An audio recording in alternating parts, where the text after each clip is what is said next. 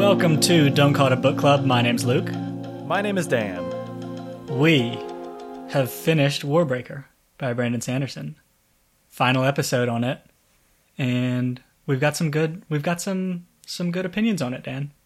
But first, Luke, what do you got going on? It's an auspicious day today. Some would call it a holiday in the nerd fiefdom. Okay. Do you know what we're celebrating today, Luke? I don't, actually. Luke, we're celebrating the beginning of the end of Game of Thrones. I forgot that you were anti-show Game of Thrones. Luke, today is the last first episode in a season of Game of Thrones. And I could not be more excited for the show. Oh, sure. I'm totally fine. Like, live in your bliss. If you want to be happy that the show's coming out, do that. I'm happy for you. I am really excited, though. And I'm really excited because in 2 months, everybody's going to shut up about it. And I can't wait. Oh, that's a good... I'm curious about that, whether people are going to stop talking about the show as much. I mean, I don't think anyone's going to stop talking about it right after it ends. But I'm curious to see if, say, 6 months from now, the noise is going to be even less than it was between these seasons. I'm sure everyone's still going to be recommending it all the time. Mm-hmm. But there's not going to be speculation or any of that kind of thing. I mean, do you think it is on the same level of cultural impact as, like, Harry Potter or the Lord of the Rings movie trilogy? Yeah, I do. Whoa, okay. All right. Well, then maybe people will still be talking about it for years and years to come. The only thing is that I think it's less accessible than those. Because there's boobies in it? Well, that. But also, everyone has, I mean, not everyone, but everyone has, or a friend of theirs has, like, the Harry Potter movies. Yeah. Or the Lord of the Rings movies. Yeah. That's not the case with Game of Thrones. I don't think. It's just much more expensive to buy, or you have to have an HBO subscription. Mm-hmm. So I just don't think it'll be quite as common to see the entirety of Game of Thrones collection in somebody's house. Mm-hmm. Mm-hmm. Okay. Well, so if it's on the same level of Harry Potter and the Lord of the Rings, what is the tattoo people are going to get to show that they're a true fan of a Game of Thrones, right? Because, so for Harry Potter, you've got the basic 3 tattoos. You've got, like, maybe a lightning bolt. Mm-hmm. You've got the Deathly Hallows. Mm-hmm. Or maybe you've got the 3 little stars that are in, like, on each page of the book, if you're, like, hardcore. And for Lord of the Rings, you've got the sword, or the Tree of Gondor, or the ring somewhere on your body to show how much of a Lord of the Rings fan. So what's the tattoo going to be for all these Game of Thrones fans? Okay, my guess is that it's going to be the sigil of a specific house. Yeah. So, like, somebody's going to have the direwolf head. That's the Stark sigil, mm-hmm. or the 3 dragons. That's my guess. Yeah, I think that's probably what's going to happen. There's going to be... I mean, that's cool. Good for you. That's cool. Sure. I don't know. That happens with a lot of things, too. Like, Stormlight Archive has that. I know you haven't read them yet, but there's, like, little brands that they get in those books. Harsh? No, not the people. Not the readers. The characters in the books get certain brands, and I think that's a pretty common tattoo. Well, I guess they're not that hardcore if they're getting a tattoo of a brand, so maybe step it up, Stormlight Archives listeners. Seriously. Readers. Seriously. All right. Well, Luke, I just had to get that off my chest. I'm excited for people to not be constantly... Basically, I'm excited to not have the series spoiled. Always be on the verge of having the series spoiled. Right. Just in casual conversation. That's fair. And I'm excited to watch the end of the show. Okay. Let's get into Warbreaker. So obviously we're going to talk about the how much we liked or disliked the book at the end of this episode. But I want to start with just saying, and I don't know if you're going to be on the same page, the last third of this book is so fucking good, dude. Yeah, I think it was also very good. I would like to save our discussion of why I thought it was great until the end, though. Okay. Because, yeah, it needs a full analysis. Okay. Before we get there, Luke, Brandon did something that I'm a little bit insulted by in this book. Okay. Brandon, no other book that we have read has mentioned characters pooping. None. But you decide, because Dan comes up with a theory that the Return never have to poop, which is why they can eat anything, to put an explicit reference in chapter 42 to Light Song pooping. Damn it! I did. So yeah, I noticed this, and I didn't write it down, but I knew that you were going to be sad about this. Because I know you went for that theory because no one ever puts pooping in books, and you didn't think that there was going to be any evidence against it. Brandon! But I will say, Luke, this opens up a whole new chapter in the book that we started writing last episode, or maybe it was 2 episodes ago, about the crazy foods that they can eat. Oh, because you know that when these returned finally break down and take a giant bite out of that baked cookie Yankee Candle that they wanted to eat so badly for years and years and years, when they finally take a big chomp out of it, their shit's going to smell like cookies. Oh, that's a good point. Oof. You know, that's... The real question is... So I'm pretty confident in our assertion that they can eat anything. Mm-hmm. The real question is what happens to it? You know? Okay, we shouldn't do... Should we do this? Why not? Something happens to it. Fuck it. Because they... I don't know. Does it say that they need to eat? No, it says explicitly that they don't need to eat. Okay, so it's not getting digested. Hold on. Oh, hold on, Luke. So, if we follow this line of reasoning, when Light Song eats a grape, what comes out the other end? A fully intact grape, Dan. It's gotta be a grape. All right. And let's... Hold on, though. Because he's chewing grapes, right? Okay, yeah, good point. If he, I don't know, swallowed something whole, I don't know what it would have to be. Something kind of like... I don't know, maybe a cracker. A cracker? That's a terrible example. That's not a good example. I don't know. But he's chewing stuff, right? Oh, that's even worse. I think that's even worse, actually. So the stuff coming out the other end is just chewed up food. Right, I think so. Oh. Not great. No. They got to be careful about, chew your food all the way, you know? Do they? I mean, it's just... It's gonna be more comfortable that way. Maybe that's why they only eat grapes. Oh. Right? Is this what's limiting their... Okay. Oh my gosh. Actually, this is Okay, you would never eat, almonds or some kind of nut.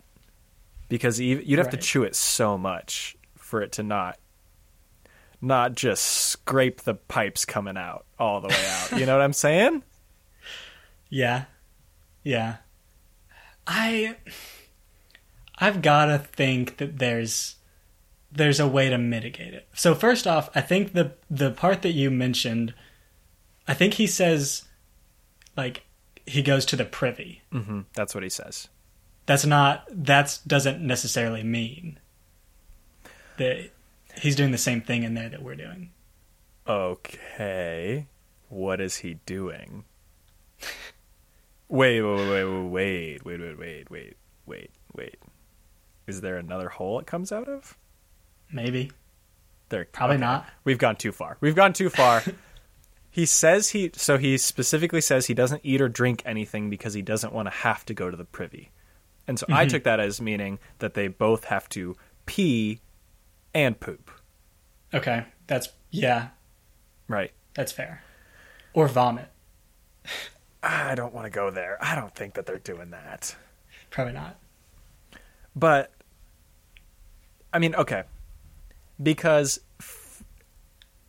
for what comes out to look like what comes out of us, it's got to undergo some similar chemical processes. Right.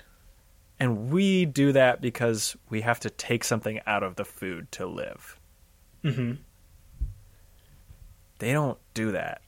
There's no way he's taking nutrients out of the food. Because then, otherwise, where does it go? Where does that energy, where is it going?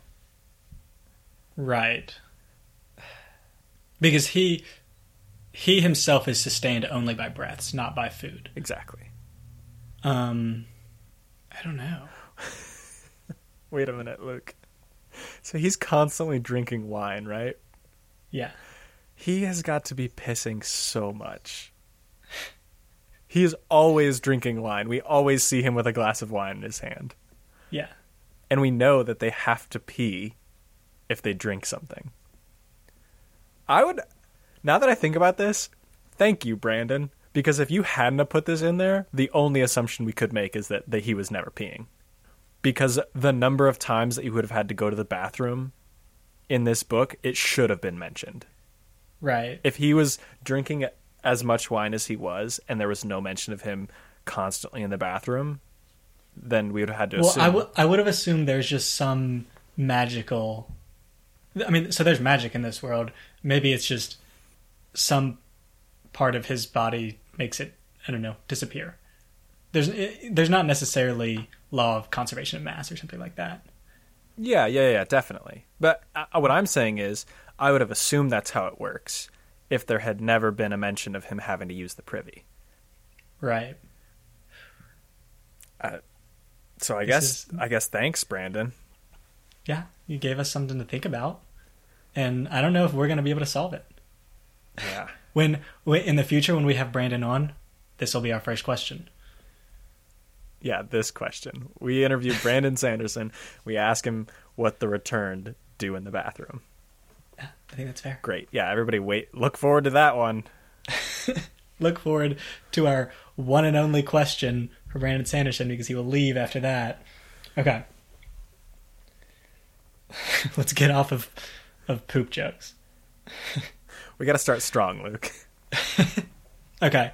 So we start this section with Vivenna essentially being a, I don't know, homeless person she's a beggar, I guess.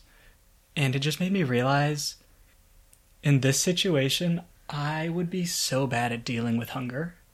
I go to work, right? I get breakfast at 6:30. Go to work. And I can't make it past 11 without eating lunch. And at first, when she talks about how she's getting headaches and like not able to think right, I'm like, yeah, you haven't eaten in like, this happens to me after I don't eat for 6 hours. And so I was like, yeah, that's obvious. You're just super freaking hungry. And then there's an actual disease that she has. And yeah, sure. But you didn't need to tell me that she had a disease. You could have just said, she's freaking hungry. And that would have been sufficient for me. I sympathize with this so much. Brandon could have said it was 4 p.m. and she hadn't had a snack since lunch. And I would have said, oh, I get you, Vivenna. I feel your struggle. Right. Brandon could have said she forgot her granola bar, so she only had 3 out of the 4 things that she normally brings for lunch. I'd been like, oh, preach. Preach, Brandon. That's all I really have on that one. But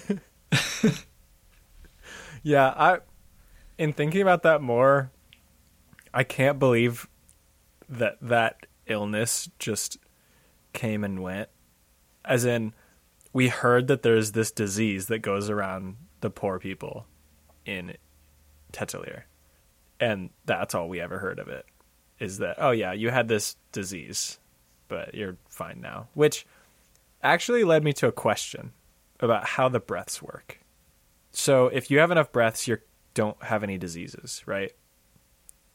I think yeah, essentially. So does it cure diseases, or does it just hide them from your body? I think it cures them. Right. So you know what my next obvious question is. Like, just have a doctor with a ton of breaths? Yeah. And you have a patient come in, you give them your breaths, and they give them back. Yeah, but what if Yeah, that would totally work. It would require a lot of trust. Or it would require somebody else in the room with a big sword. Fair. Yeah, that's a good point. Because you don't need to have a health system at that point. No, that is your health system. Right, yeah, that's what I mean. Yeah. And then, think about how much better the returns life would be. You never have anyone. Oh, yeah. You never have anyone No showing up. petitions. Save my baby. Save my baby. Take it to the hospital, lady. What am I Oh, going to no, do? you can't do babies, Dan. They're not going to give the breath back. Okay, no, you can. You can still do babies. You can still do babies, and here's how. They just have a debt. So the very first thing you get them to say is they have to give it to somebody. So you have a system of breath debt that's set up in Tetelier. So that It's like student loans. exactly, but it's baby loans. This is terrible, though. No, okay. You want to set up a system where these babies are born with some terrible disease Yeah. and they get a 2,000 breath debt to live. Hey, it's not my fault they were born with a pre-existing fucking condition, okay? Oh, okay. Actually, no. Okay. Let me come back from this because you're giving them the breath. Yeah. It's not like a No, yeah. You're not you're not charging interest on it. You're not saying you have to give Okay. me 2,000 breaths plus 5 back. okay. Yeah. Okay. I rescind my previous. So it's Rebuttal. just that breath is being stored by that baby for, I don't know, maybe 2 years. I don't know how long it takes for a baby to talk. But just until you can get them to give it up, and then you take it right back and give it to somebody. Obviously, that doctor wouldn't go 2 years without a bunch of breaths. They'd just get breaths from somebody else. But you take it to the bank, give your breaths up there. Boom. Solved. For sure. I can see it. See, and then this, with my like shady business model that I had last episode, that doesn't even need to exist with this whole deal. Right. Because you're giving your breaths to the hospital and maybe getting a little money for it. Oh my. Okay, here's the other thing, Luke. Because I was concerned about the fact that what if the kids die before they can give their breath back, and then you just lost a bunch of breath. But if you give them enough breath, then they can't die from any diseases, so you just keep them super safe. Although then they're kind of like hostages. It's kind of it's kind of a kid hostage situation. All right, but the point is there's a way. there's a way you could save a ton of babies, and let's pretend like we just exclude babies. We just say if you can't talk, you're not getting help. Sorry, babies, you're on your own this time. No shoes, no shirt, no talking, no service. No service. But everybody There's probably else, a better way to say that. yeah, I don't know. But all those other dying people in Tetelier, bring them to the hospital. Right, yeah. The gods aren't doing it. They're not giving you their breath. Okay. So I'm glad we're talking about the gods, actually. Okay. There's a scene in this third section of the book, when All Mother is meeting with petitioners, and she meets with a petitioner who I think had a bad back or lost a hand or something, and he asks for her to heal him. And instead she says, no, but I know somebody in the docks. I'll get you on a boat. I'll get you working again. You can support your family. And he was so grateful. And this is the first time we've seen a god help anyone at all. And it seemed like it was nothing for her. It seemed like it was like it didn't cost her anything. Are you kidding me? She's a god. And so these gods the whole time could have been helping people in these small ways, and they just weren't. I think so. What? Are you kidding me? Yeah, and the other thing is, there's a line at the end of this, or not quite the end, but where Lightsong learns why he's popular.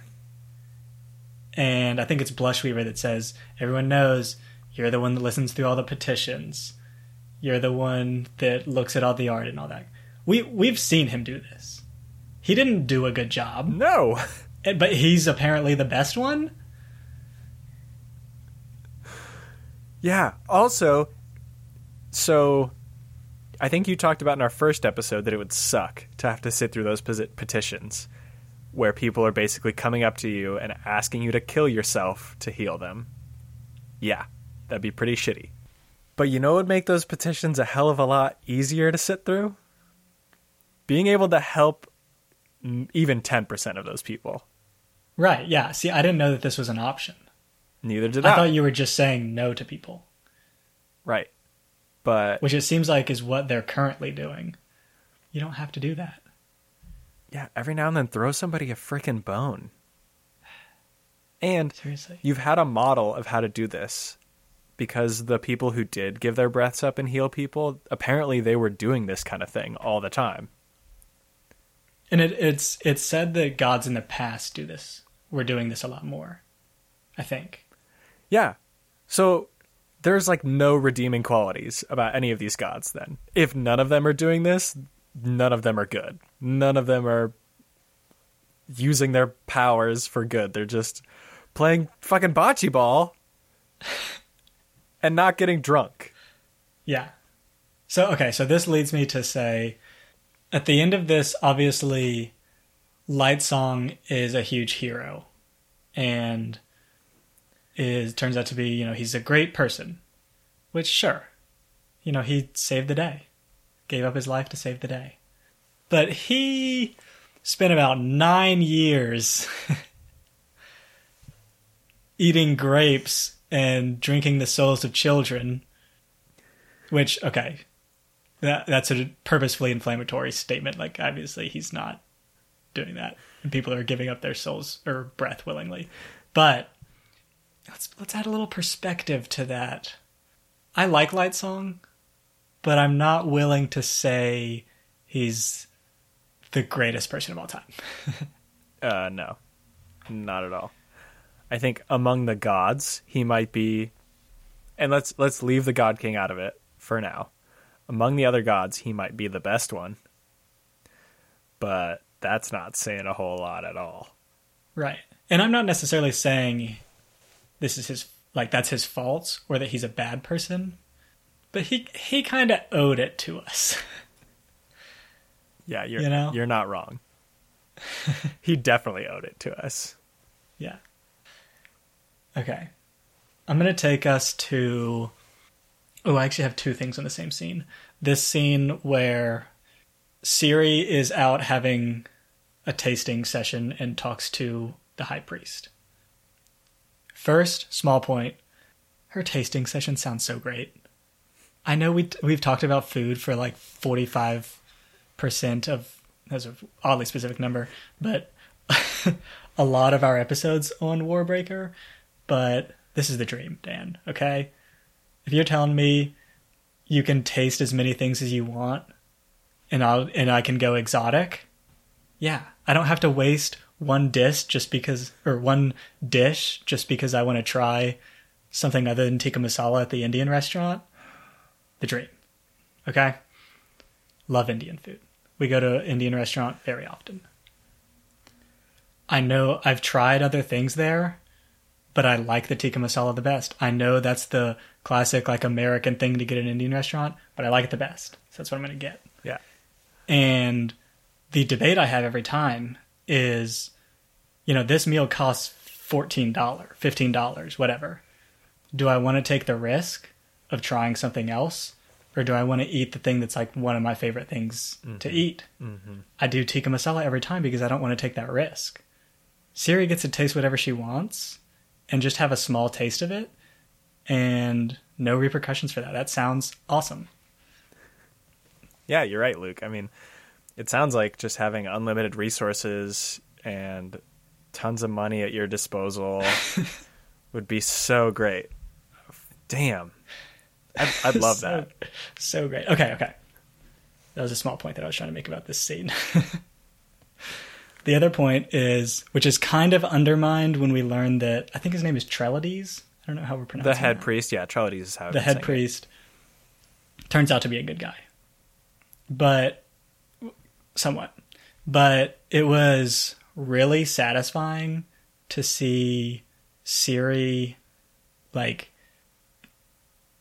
I don't know how to phrase this. Maybe get super confident and be able to almost like confront him, because she has come into this power and actually and is much more confident using her position and much more, I guess, capable.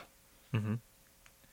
And that was, I mean, I don't know if it really did anything, but it was satisfying to see someone that comes in with like no power or anything be able to, I don't know, stand up to the person that has a ton of power. Because, listen, I work at a big company, Dan, and sometimes I want to be Siri in this situation, but I can't. Well, you got to agree to have the CEO's baby, and then... You know what? That's fair. That's actually not a bad idea.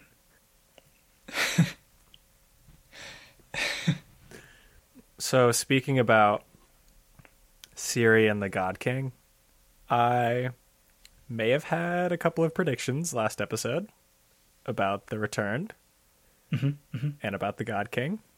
Mm-hmm. Those may or may not have been proven not 100% right. Not 100%. But I will say one thing. I think I specifically said in the last episode that the God King was the real vessel. Oh, I think you did. And in these chapters, at one point, Siri says the God King is the real vessel. Okay. And I got so hyped when I read that. You did get that right. Because I think you essentially said that he was the vessel for these souls. Yes. And that's what he is. Yeah. Now, I also may have claimed that he was a lifeless, which I'm going to point out wasn't proven false. So we saw, none of the other returned or lifeless, because we saw Blushweaver bleed red blood. All right, fine. The rest of them are probably also not. And we saw that Lightsong, his brother, watched him come back as a returned. Okay, so he's probably not a lifeless either. And Vasher explains this whole situation. Also, Vasher explains how returned worked, so maybe not.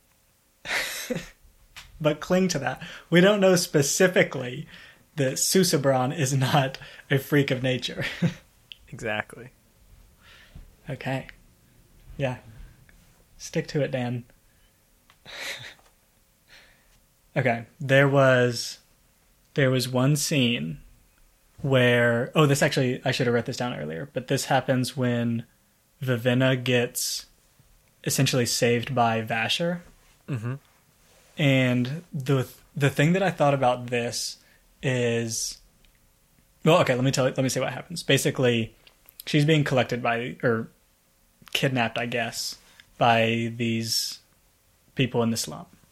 And you can't see him, but Vasher throws a sword out in front of them, throws Nightblood out, and they all, one of them picks it up and fights them, and then she gets dropped down as basically unconscious, and Vasher comes picks her up. And the thing that I thought about this is that I play a lot of video games, and I love a good cutscene. Okay? And let me just say, this is separate.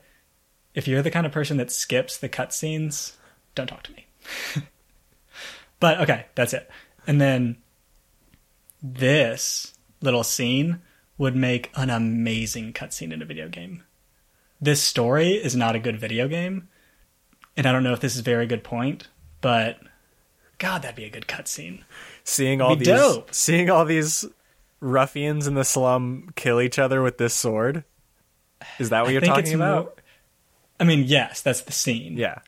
But it's more of, your player character is Vivenna. Uh-huh. And you're seeing this happen, and then you collapse, and Vasher comes and picks you up, and then it fades to black. Yeah.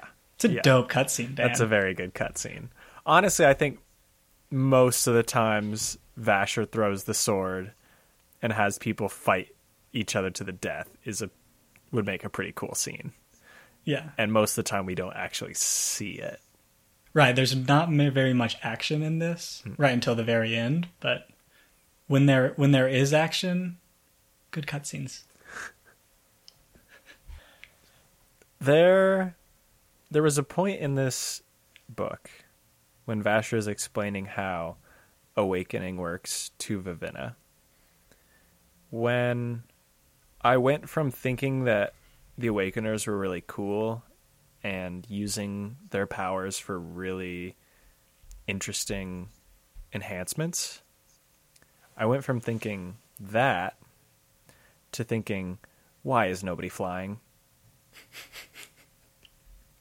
Why has nobody taken a big leather cloak, told it to flap, and just flown around the friggin' city? Ooh. Okay. This is actually making me realize that I don't know... Okay, we're in the trust tree right now. Okay. I don't know how birds really fly, because... Oh, no. Because, okay, you're saying this, but... And I see how that's a thing, but I don't see how that would work if I didn't just get a big coat and do that. You know what I mean? Like, how is awakening the coat different from me doing the flapping? Okay. And that's a genuine question. I don't know. No, I know. So, I'm going to walk you there. Okay. You've heard of bats. I'm familiar. Okay. So then you can use a leather cloak, a big leather cloak, right? Because a bat's wing is essentially just a big leather cloak. Mm-hmm. Okay. But then you have this problem that we're not strong enough to flap hard enough to get off the ground. That's our limitation. Because we're too heavy for how much we can move. And bats are much lighter than we are. You're saying our strength to weight ratio isn't good enough. It's wrong. It's bad. Okay. But the awakened objects are way stronger than people are. And so this is the other problem with trying to make a contraption for somebody to fly with, is the extra stuff you have to add to it structurally becomes too heavy, where it's just adding more weight than it's useful. But if you awaken a cloak, it's just the weight of the cloak. There's no extra weight you have to add to make it structurally rigid. Okay. So you could awaken a cloak that's a giant bat's wing, and it would be way stronger than you, and you could fly with it. Okay, I'm there with you. Okay? This is just one example of things that would be so cool to do with awakening, and nobody has done. But if I could awaken, I would be doing this every day. You'd see me flying around Tetalier 24/7. Especially considering you get to take those breaths back. There's no loss here. There's no reason not to do this. Yeah, that's a good point. Maybe we'll see that. Okay, he says awakening's new, right? Relatively new. Yeah. As in, there's still a lot that they don't know. Yeah. Maybe people have tried this, and the command is too confusing. So you're saying there were some early experiments, yeah, with some people that went very wrong, right? Because you don't know if it's going to work until you try it. because you could give it a command and it could ridge it up, you know? Yeah. And you could be like, all right, it's gonna work. And then you jump off and it turns out your flap command, when you told it to flap, didn't explain flapping well enough. So it just like swings around and you fall. Okay. So maybe it just needs more experimentation on the commands, but it's just very high risk. But okay, but such get a foam pit underneath. Yeah, get a net. Think of the reward to being able to fly. If you need to send a message to Idris that there's, I don't know, a giant army coming, send a guy with a wingsuit. You kidding me?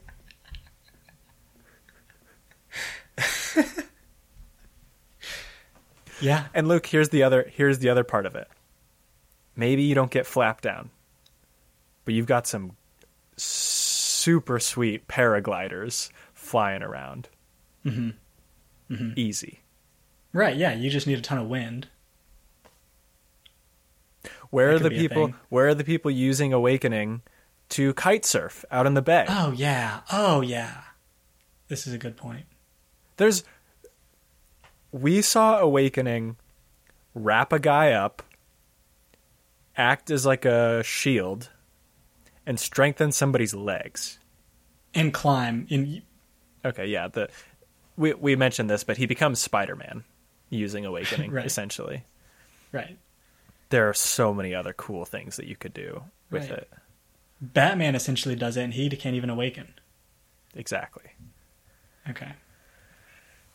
Okay, I was a little hesitant on you, but I'm glad you explained it to me. I'm glad we all learned something today. Okay. I'm going to take us to something serious. Oh, all right. And this is something that I'm a little mad at Brandon for. Okay. And last episode for the intro, I did a little, this is why we need feminism, which was stupid, right? Like, not a good reason why we need feminism. Yeah, obviously. This time is a better reason. And this is something that I think Lightsong says. And he's walking with Blushweaver. And she's wearing something less revealing than normal. Yeah. And he says something along the lines of she looked really good in that. And that she looks really good when she, quote, takes the time to respect herself. I had a problem with this, and I'm not gonna boycott Brandon Sanderson or anything. That would be an overreaction. Yeah, maybe a little. But, and I would if Brandon Sanderson were to be in the conversation about this and someone were to explain, I'm sure he'd be like, "Oh yeah, okay, good point." Well, yeah. So I shouldn't have said that. So get us there. Why shouldn't Brandon have said this? Why shouldn't Lightsong have said, "Oh, I'm glad she finally respects herself by wearing this not as revealing clothing"? Because that's not wearing revealing clothing is not disrespecting yourself. Right. Maybe based on your standards of what somebody should wear. It has no bearing. Yeah. On whether you respect yourself or not. It says more about what you expect of how a woman should dress than how a woman respects herself. Right. And my issue is that I think we've gone through a couple of things somewhat similar to this in other books where we've been able to be like, yeah, but maybe that's what the character would have thought. I don't think this fits Lightsong. No, this sounded like, because we're supposed to see Lightsong as kind of us in this. We're supposed to see Lightsong as kind of, this God stuff is kind of silly and they're acting all kind of ridiculous. And so he's kind of projecting that as what we would think about the situation. And that's not right. Because that struck me as well. I read that and I was like, oh, I don't know about this Lightsong. That's kind of fucked. Yeah. So, I don't know. I think Brandon Sanderson is fine, but I think he does deserve criticism for this. Yeah, and like this is a pretty minor part of the book.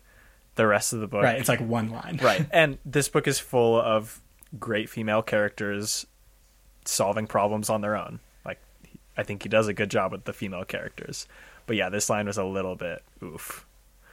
Yeah. Also, just how out of place is that line given where they are? Maybe if they were in Idris, this would work. Right, exactly. But they're in a place where people dress this way.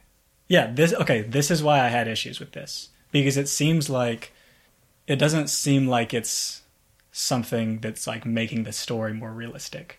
It seems like just something that Brandon Sanderson put in there. It's like, why did you put that in there? Right, exactly. It seems like he is speaking to us as readers, not the two characters talking to each other. Yeah. Yeah. I think your point is good in that maybe he was trying to make another connection between what he thinks the reader would think and what Lightsong would think, like trying to make a Lightsong more relatable, but like that's not that just wasn't I don't know. Maybe that's all we should say about that, but yeah. Yeah. It was a very minor thing. We've talked about it for I think more time than we needed to. Let's move on. Okay, let's get back to the funnies. Okay. Vasher reveals that these statues that have been all around the city are the army, are this hidden army that was supposedly coming back at some point. And he reveals how he did this. He didn't awaken the stone, but he put bones into the stone and awoken those. That doesn't explain anything to me, Vasher. What do you mean? Okay, let's say I encase a dude in concrete, and then I awaken that dude. That guy's not moving. He's encased in concrete. Maybe the thing inside the concrete is technically able to move? Oh, I didn't think of this. Yeah, sure, there are bones within the stone. Are there also joints? Like, have you intricately carved this thing that has mobile joints? Okay, this is a good point. Into the stone. And if you've done that, I would look at one of these and say, that looks like I could move. Yeah. Oh, why? Yeah. Okay. This is such a good point because armor, for example, can move because it's very specifically designed to have like areas that don't run into each other, and it has joints and all that kind of thing. I mean, maybe he did, but then no, Dan. I wanted to love this so much. I wanted to love that these statues had these bones in them and they were awakened that way. Because this wasn't a prediction that I made on air, but it was something that I had in the back of my head because they talked about these statues a lot. And there was this secret army that was way powerful. And I was thinking, how cool would it be if the statues were the secret army? But the way we got there, I couldn't make it. I couldn't make it because I can't understand how it would physically work. Dang it. I'm sorry. But let's imagine for a second that it could work. Okay. There's got to be better things than stone, right? Well, the other thing is just how has this not been done before? That's a good... Oh, well... Okay. This is just really good armor. Right. But I could see it wasn't done before because Awakening's new. Right. Sure. But your point is even better.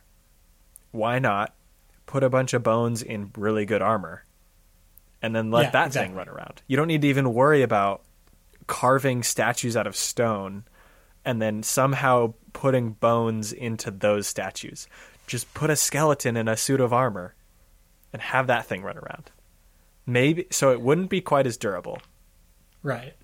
But you could probably make way more of them. Right. I mean, it would be less costly. Exactly. Essentially. Yeah. there's yeah, if what I think is true that we've already talked about, where skeletons essentially have, it seems like unlimited strength almost. Oh, actually, this is my question now. Yeah.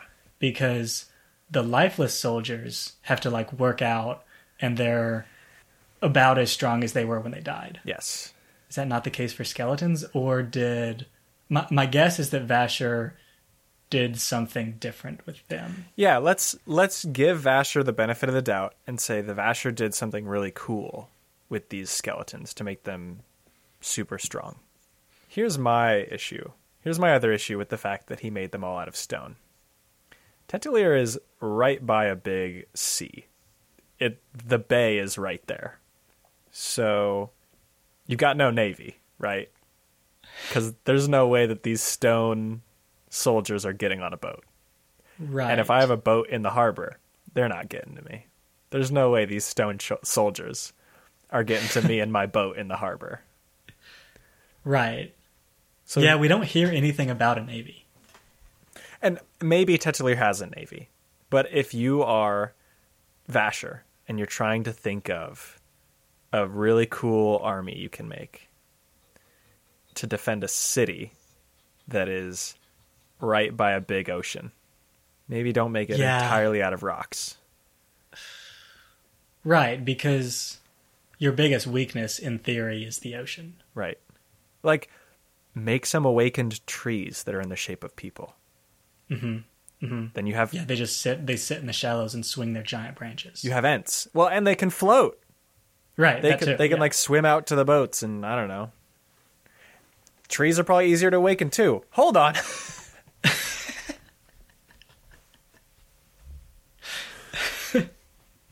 Put the skeleton bones in a bunch of logs. Still would be pretty durable.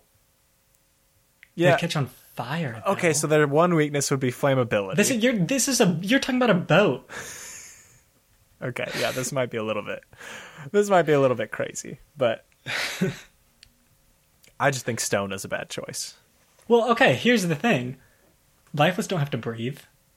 Okay. You have little lifeless torpedoes. As in, you don't need to make something crazy. If a ship is coming at you, be like, hey, lifeless, take this saw and swim over there and saw a hole in their boat. What are they going to do about that? Yeah. Well, and you can still kill a lifeless. Are we talking about lifeless like the 40,000 lifeless, or are we talking about lifeless like I'm talking the 40,000 lifeless. Okay. Sure. The 40,000 can probably protect against a naval invasion. That's fair. Okay, but a valid point, I think, because I think you're right about that the main weakness should be the harbor, and there doesn't seem to be. At least we don't hear about it. We don't hear about defenses of that. Right. But okay. One thing that I thought was really cool is how kind of at the end of this, but not the very end of this, we slowly start to get hints as to how old Vasher is. And it's not that. So I think we get hints that are pretty obvious, right? We get hints that it's like, oh, Vasher was one of the people in this mini war, well before it's fully revealed. Mm-hmm. But it's cool that we get those hints, and then we're like, oh, that seems like he's one of them. And then we get another couple, and then finally there's the big reveal. I appreciate that a lot more than just a sudden full reveal at the end. Because A, I feel smart. But B, it's cool to see something that we figured out recently, and then we get to see Vivenna figure it out too. And I don't know, I thought that was a good way to do it rather than just a sudden reveal at the end of everything. Yeah, I agree with you. I think there was a point when the first indication was Vasher talking about how he was one of the 5 scholars, I think. One of the first indications, at least. But he didn't use that exact language. He said something about him and 4 other people developing really cool awakening stuff. And from that, you're kind of like, oh, the 5. So yeah, I like that as well. Okay. We haven't talked very much about the full ending yet. And I didn't really have stuff specifically written down just because I figured we could just go off the cuff on it. Did everything catch you by surprise? Well, it's kind of hard to say. So the statue thing, I had kind of hoped that there was something cool with that. The age of Vasher definitely caught me by surprise. Like, I was not predicting that he was one of the 5 scholars, or I think Peacebringer was his name. Peacegiver. Or the one that started the war. Kalad. I was not predicting his age at all. I was interested to see what his deal was, but that reveal was totally surprising.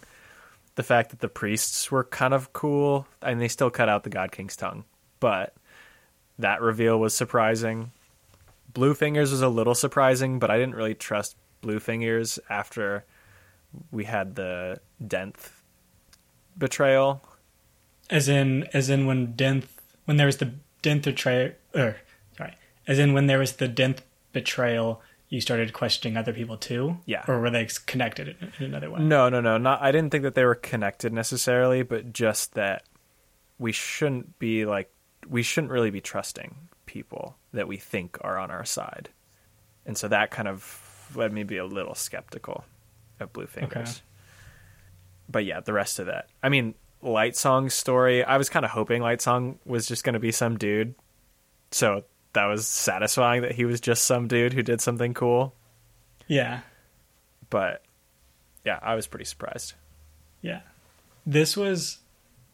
I think this is a pretty common theme with Brandon Sanderson, at least the things that we've read, where it's a really slow build up and then just craziness right at the end.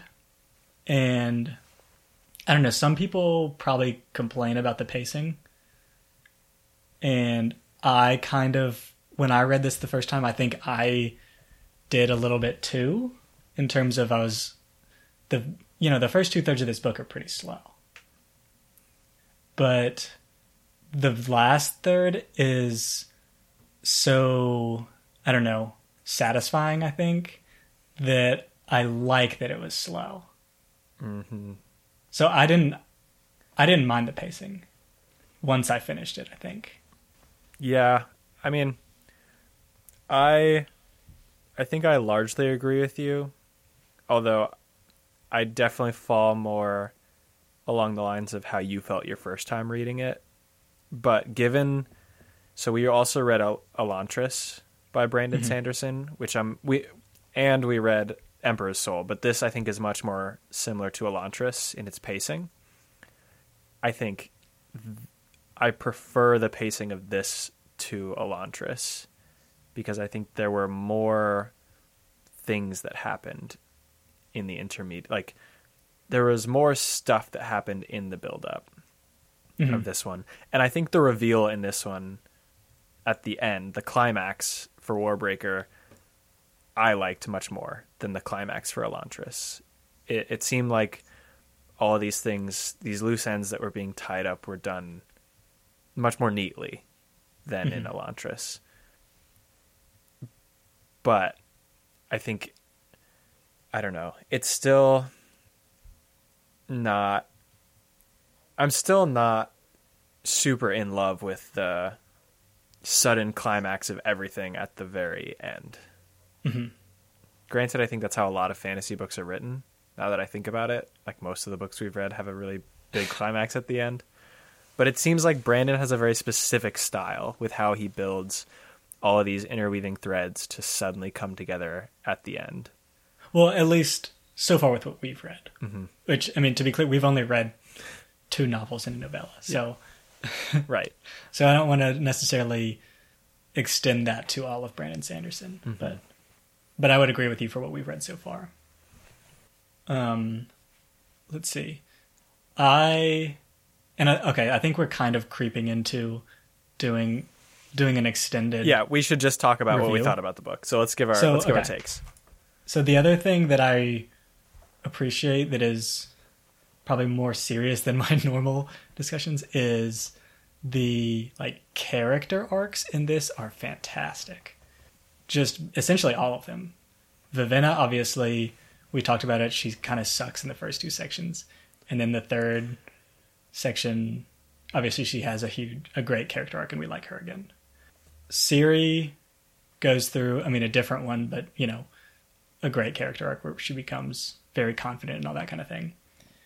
And then Lightsong, I guess, kind of in a similar way. And then Vasher and Denth, they themselves don't change, but our perception of them changes. So I think that's part of the reason that I don't mind the long build-up, is because there's much more change in the characters, I think, because of that, which is satisfying to see. Yeah, now that you mention that, I think that's why I prefer Warbreaker to Elantris, because in the build-up to the giant climax that's super cool at the end, there is a lot of change that happens with the characters. So even the God King goes from basically a child to really maturing into somebody who's pretty cool. And I think all the characters, we see a maturation. We see them mature. Maturation's a weird word. We see them mature over the course of the book. Whether or not that maturing happened in the past, like with Vasher, I think he matured a long time ago and is now trying to deal with what he did before, to Ciri, who goes from basically being a child to, well, I don't want to say a child, but like a teenager, to like a woman who's solving problems and dealing with some pretty serious shit. Mm-hmm. And I think that really kept me interested, as I knew that the climax was pretty far down the line. I was still interested to see how these characters changed and how they grew over time in the story. So yeah, that's a great point. Yeah. So I guess overall, I love this book. And obviously this is my second time reading it, and I remembered loving it as much, but reading through the first two sections, I was kind of thinking, why did I like this book so much?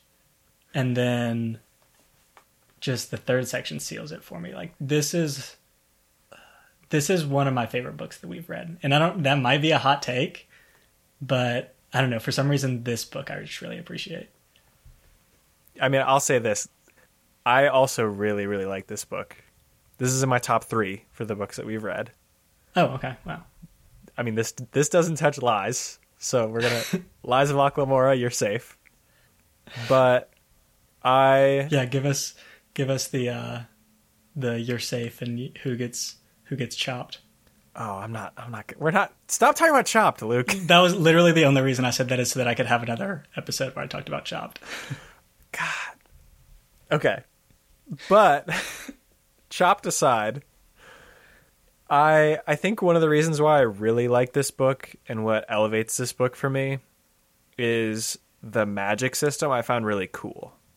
Mm-hmm. So, of all the books that we've read, this magic system seems not only like the most interesting and unique that I've seen, but the system that required very little explanation, but I could immediately understand kind of how it worked. Mm-hmm. So I feel like I have a fairly good intuitive understanding of how breath magic works, but there's not a whole lot to it. Right. To get a shallow understanding of it is pretty easy. Yeah. And I really appreciated that. And I mean, that's why I brought up the fact that people should be flying, is I was just inspired to think of all the ways that you could use breath to do cool stuff. And I kind of like the fact that it's limited, right? I kind of like the fact that there's clear limits on what breath can do. And so it gives you a lot of opportunities to think about what it can do, rather than just, it's magic, you can cast a spell and it can do, I don't know, whatever you want. So, Yeah, I also really like this book. This is my favorite Brandon Sanderson book that we've read so far.